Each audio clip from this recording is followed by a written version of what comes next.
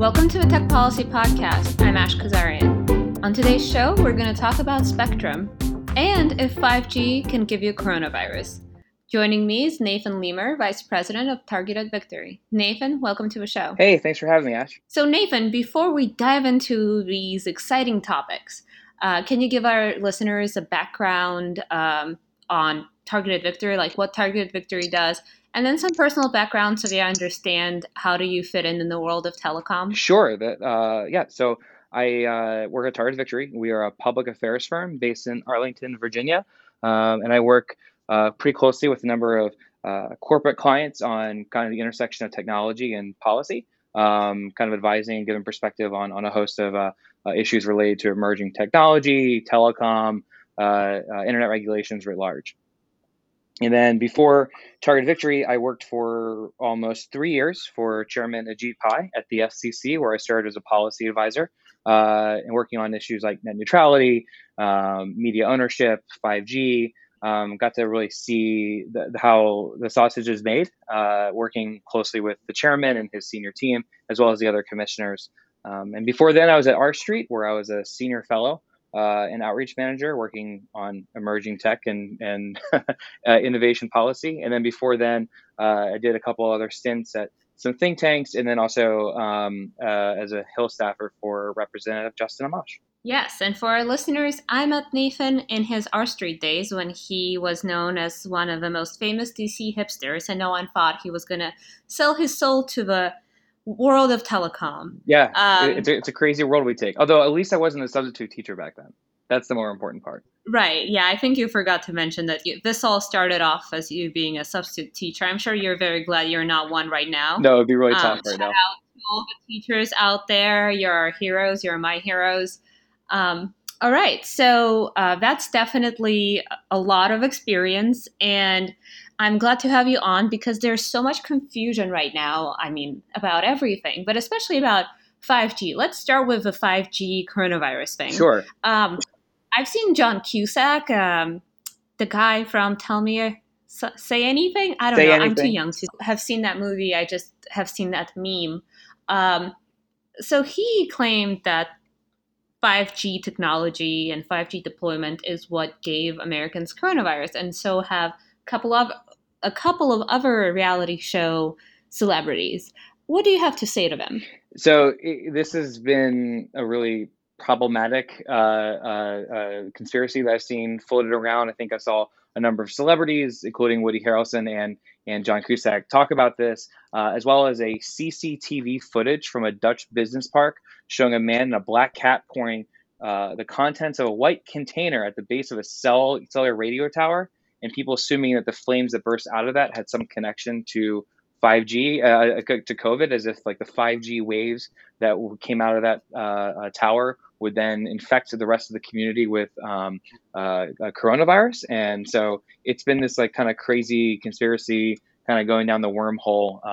I've seen a number of people doing that. And it's one of these, myths you see on social media in times like this where people are trying to look for answers. And so they're trying to look for anything and everything. It's clearly false. It's not true. There's a lot of science behind what 5G does and does not do. And the fact is that 5G is safe for consumers. It has no connection to COVID or even other sicknesses and illnesses. This is something the FCC has investigated and looked into, as well as other health-related agencies. And while people bring up concerns about brainwaves or other things like that, I think you have more of a chance of getting issues from your transistor radio in your house, or, for example, actual real issues of like posture or like light vision issues from like staring at your screen all day, which are real things to consider, and things like addiction to like Farmville or TikTok videos that are things that we should be thinking about, not like these conspiracy theories that have no connection to health. I think we can definitely file that under the theories of mobile phones giving us cancer and things like that, and move on, because that's literally conspiracy theory. It's not a contested partisan issue. Mm-hmm. And for the love of God, find something else to do in this pandemic. Maybe bake some banana bread. That's exactly. What is your baking of choice right now? Is it banana bread? I don't bake. If I start baking, please someone call 911 because that's a signal for help. Okay, we'll flag that. Okay, so now that we've covered the obvious that needed to be said, let's go into spectrum. Spectrum is such a tricky and very technologically challenging question to cover. And both you and I are no experts in the technology side of this, but we've definitely worked on these issues long enough to obviously have an opinion. And I'm happy to have a technology expert, but half of my audience is going to turn off the podcast. Um, so, okay, let's start with what is spectrum exactly? Like, what are examples of spectrum? No, that's a fantastic question. The spectrum is basically magnetic spectrum that covers all the magnetic waves in different frequencies from very low, like 1 hertz, to above 10 gigahertz. And so every one of these waves can be used for different technologies, such as radio waves or your cell phone LTE coverage or your microwave, or even if for those of you who have a garage opener or a baby monitor. Those use different parts of the spectrum waves, and these basically, imaginary, not imaginary, but invisible waves, basically allow us to use these new technologies that help us with all sorts of connectivity. And so when you think about 3G world or 4G world that we live in today, using a certain bands of the spectrum to generate this technology, to use this technology. And the 5G is like the next generation of this internet protocol that would allow us to be interconnected. And so again, you're using different parts of the spectrum, both in the low, medium, and high band waves of spectrum to accomplish this. And again, I totally lost your audience already on this, but this is a super important component to explaining public policy and explaining how we can use this new technology. Right. So that was what spectrum is. Basically, guys, it's like waves. It's waves in the air. It's invisible waves. Please don't get into conspiracy theories again. Now, there have been, you and I were joking before we started recording about the spectrum wars. And in the telecom world, there definitely were these huge turf wars, in a sense, over certain allocation of spectrum. Do you want to give us some examples? No, that's a great thing. And this is where it's tricky with the spectrum wars. So generally, it's understandable that different industries might be in competition with one another to use certain technology. So, for example, if you're in the auto industry, you might want to do it one way, or if you're in the wireless space, you want to do it some way, or maybe cable, do it a different way. And so, since spectrum is a limited band of what you can use the technology, you have to kind of make an argument about why your use case is more effective or utilitarian than your competitor, and that makes sense, and everyone kind of deals with that. The trouble is when you have different agencies, federal agencies like Department of Transportation or Department of Defense, who want to hold on to these large swaths of spectrum so that private industry can't use it. And they want to hold on to it because they may want to use it in a particular way at some point. So let's say your Department of Defense, you want to create some sort of machine or some sort of weapon that may want to use a particular band of spectrum 20, 30, 40 years from now. And so you want to hold on to this valuable spectrum that is super limited, a limited resource, because you want to use it down the road instead of a company that could use it right now for next generation first responder response system or the backbone of the 5G network. All right. So there is the Department of Defense Yes. and FCC having fun times. Yes. Quote unquote. Should I explain what those guys are doing? What's going on there? Sure. I mean, quick disclaimer, whatever Nathan says next is not Tech Freedom's position, and it's just Nathan. Yeah, no. So generally the FCC, and again, working at the FCC, their primary responsible is for allocating the spectrum and allocating how this should be used. They work in partnership with a number of different agencies, but the FCC has the lead. And so again, you at Tech Freedom may have a position about how they work on one particular band of the spectrum, but the reality is the FCC has that decision, and they have oversight from Congress, and they work with federal agencies. But over the past 2 years, as the FCC has been charged with leading the way on 5G and leading the way on enabling next generation Wi-Fi and other technologies, we've had a problem where these agencies are holding on to this valuable resource and are not willing to compromise or work with public or private partners to better use this spectrum. And so a couple examples of that would be for those of you who care about autonomous vehicles or even driver safety and questions about how you can use spectrum. I care. You I care. want a driverless car. I don't know how to drive. I really would like a driverless car.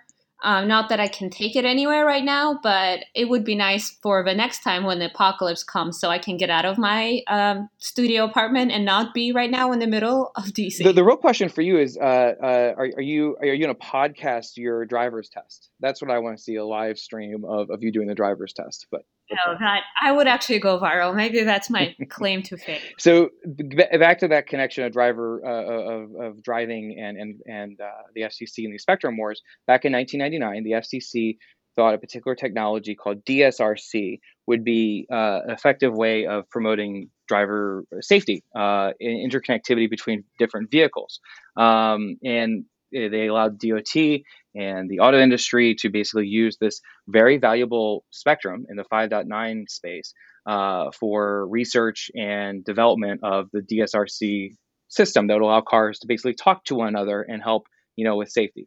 The problem is DOT, Department of Transportation, has never really used that technology. They've never really found it useful. It hasn't really gained the traction they thought it would. And then also, the many parts of the auto industry are using to a different system called CV to X or vehicle to vehicle technology. You have lost people. Yes, I have. I'm sure. But the problem is, so what is vehicle to vehicle? Is basically cars talking to each other, right? Exactly. So explain this to me like I'm your grandmother, Nathan. There you go, Ash. Okay. Basically, think of it as two different protocols in which you communicate vehicle to vehicle. DSRC is not been effective and not been a productive way of having that vehicle to vehicle communication. And V2X protocol has been an effective way of doing it. The problem is the FCC has wanted to move to enable this very valuable spectrum to be used more appropriately to allow CVX and also next generation Wi-Fi technology. And so there's been this fight between Department of Transportation and the FCC over the future of this particular spectrum band. And after years of negotiation and back and forth that really stalled the use of this spectrum band, you've had just basically a stalling that has basically kept us from being able to use this technology most effectively.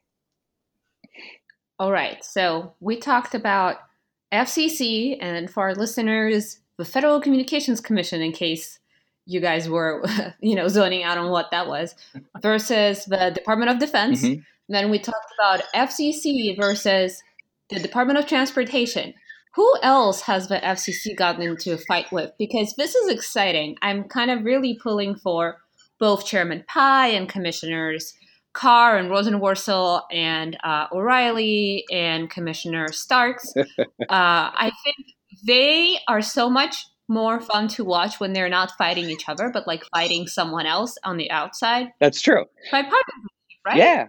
No, that's a great point. And in fact, that's what's been interesting about the FCC as an independent agency is they really do have the technical expertise in this space. And it's not, specific to transportation issues or specific to Department of Defense, or Commerce or NASA. It's like a holistic understanding, and so they work with the industry. They also work with the public partners, and they are entrusted to make these decisions. And they generally make these decisions in a bipartisan manner. It's not like net neutrality. It's not like some of the more controversial issues. They really do work together. Another example of this spectrum war is on the 24 gigahertz auction. Yawn now. But as the FCC was preparing to move on this 24 gigahertz auction, there was a rumor spread around through NOAA, the agency in charge of like weather forecasting, that somehow this 24 gigahertz spectrum auction would lead to the end of weather forecasting as we know it. And there was a study that was using that was. I'm sorry, that's like my favorite. Like the DoD guys are really serious. Please don't come for me. Right. I'm already an imprint in a very, very difficult position. The DOT people are great. Secretary Chow is a badass, Yeah. but the weather people are really. I mean, sorry, continue. No, no, it's exactly right. I mean, it was basically, there was letters going around that senators claim FCC's 24 gigahertz 5G auction could harm weather forecasts and limit our ability to forecast the weather as we know it. And what you'll come down and realize, and there's some reports on this, is that they were basing this analysis on a study of a radar system in which the radar wasn't even activated. So what they were concerned about was interference within the frequency, so the waves, interfering with one another. But the reality is that the radar that they were the antenna that they were evaluating doesn't even exist and isn't even in use. And so they were basing out this false study, and then it prevented this huge conversation of like, oh my goodness, could we like not predict hurricanes? Could we like not predict snow and that sort of thing? And so you saw Capital Weather Gang write stories about this and meteorologists tweeting about this. But at the end of the day, it was based on like a faulty analysis of the record. And eventually the FCC moved on it. But again, that was like a month or two delay. And every time you delay on 5G deployment across the board or on these technologies, that means companies and new applications and new players in the market have to delay their implementation of this new technology, and that slows everything down. It's like FCC is the air traffic control, and they're trying to bring in all these different airplanes in at the right time, and when you hold one up, it holds everything else up. Oh my gosh, I mean, it is fascinating to me how territorial Hmm. people are and how little they care about connectivity and innovation, especially as we as a country are struggling so much right now. And the only thing keeping us all sane is basically the connectivity. Right. And let's give a shout out to the FCC. They have been real heroes and working so hard. And I mean, if it wasn't for them, I am not sure. I mean, this country would have descended into darkness. It is. You're 100% right. It's funny that an agency that's been the center of a lot of hyperbole has actually, at the end of the day, been super effective at connecting as many Americans as possible and trying to find new ways of doing development in this space. All right, and the last spectrum question is: there's many bands, but we didn't really use that word that much. But they're like mid bands, and there's so many letters, C band, Hmm. just so many bands. Yes. What is the L band? Is it the love band? Is it No, that's a good the question. light band? So the the L band is a range of frequencies in the radio spectrum from 1 to 2 gigahertz, and so this has been in some ways an underutilized band within the spectrum about how it can be used, and so it has been a place of recent conversation because GPS systems are located in the L band. As well as the Galileo navigation system. And so, but it also has some interest from Department of Defense. And the biggest kind of question recently has been at the FCC has been whether a company called Legato could operate and use their properties within the L band spectrum. And this has been hotly contested, but not as much from other industries as much as it's again from Department of Defense, who would like to use this spectrum at some point down the road. That's, to be honest, they'll never admit that, but that's really what's going on here. And so they spent I thought they said that this had something to do with GPS so disruption. yeah, so Is according that to the correct argument? according to their analysis, it would deal with frequency interference. But as the FCC explains in their order that they released last week, and again, this could be hotly debated, and tech freedom other groups may or may not have different positions on this. But We don't have yeah, a exactly. position on But this. my point was, if you look at the record, it's been fascinating to watch. The FCC has explained what the science is and where the engineering is, and people could disagree with that, and there's petitions, and that's fine. But what has been really fascinating for people who are insiders and watching this has been over the past several months, you have seen other agencies dropping letters or hints or kind of passive aggressive comments to kind of intimidate the FCC to move one way or the not. And so instead of relying on the record or questions about the potential interference, and how do you mitigate that against that, and what are the right rules of the road, it's been, we're just going to try to keep the FCC from making a decision they're congressionally required to make.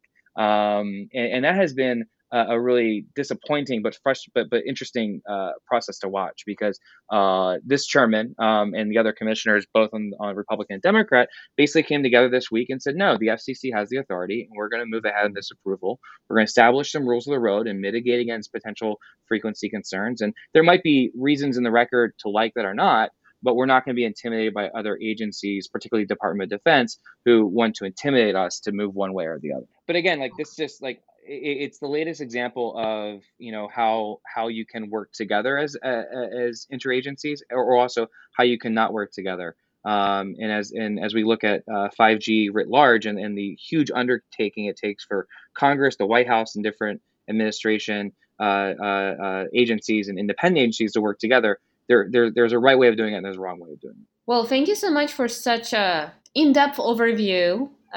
It's definitely very important for people to know about these issues.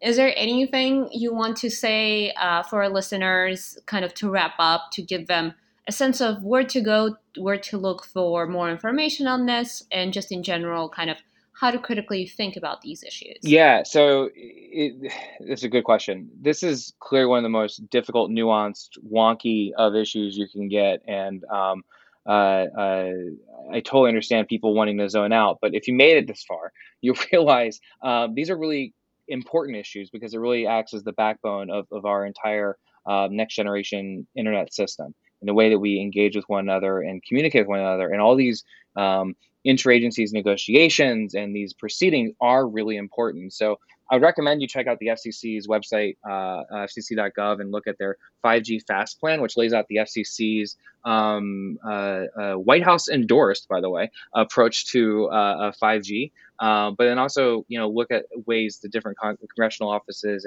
and others are looking at making this 5G a reality, but not just 5G, looking at next generation Wi-Fi, whether it's on the 6 gigahertz issue proceeding, or as well as the 5.9 gigahertz proceeding, where you're looking at how you can use these technologies, both Wi-Fi and 5G together, to make a better connected country going forward. Awesome. Well, Nathan, thank you so much for joining us. I believe this is the first time you have been on the show, correct? This is, yeah. Or have you? No, this is the first time. What's funny, Ash, I have been in the studio to hear my former boss be on the show with you guys. I love your show. You guys are great. You're way better than the former host. Evan is nothing compared to you. But like, and Evan is your now. I'm kind of Evan's. Not replacement, what's the word? Successor? Yeah. I'm Evan's successor, and Evan is your successor at the FCC. It's the circle of life. Evan is basically the Kevin Bacon of telecom, is really how you think about it. Evan Sourcetraver of Tech Freedom fame. But like, again, it just, you guys have been doing a great job telling these different stories, not just in Spectrum, but telecom and tech writ large. And I look forward to kind of seeing what you guys do next. So thanks again for having me. Where can our listeners follow you? I am sadly on Twitter, at Nathan Lemur DC. Yeah, you can also check out our website, targetvictory.com, and get in touch with me. Happy to engage more on these issues. Thank you, Nathan, for joining us. Please subscribe and review our podcast, because I know you have nothing else to do. So please help us out. I hope everyone is staying safe and sane, and I will see people before I go crazy. The Tech Policy Podcast is produced and distributed by Tech Freedom, a nonpartisan, nonprofit think tank in Washington, D.C. To learn more about our work, make a tax-deductible donation, or find other episodes, find us online at techfreedom.org.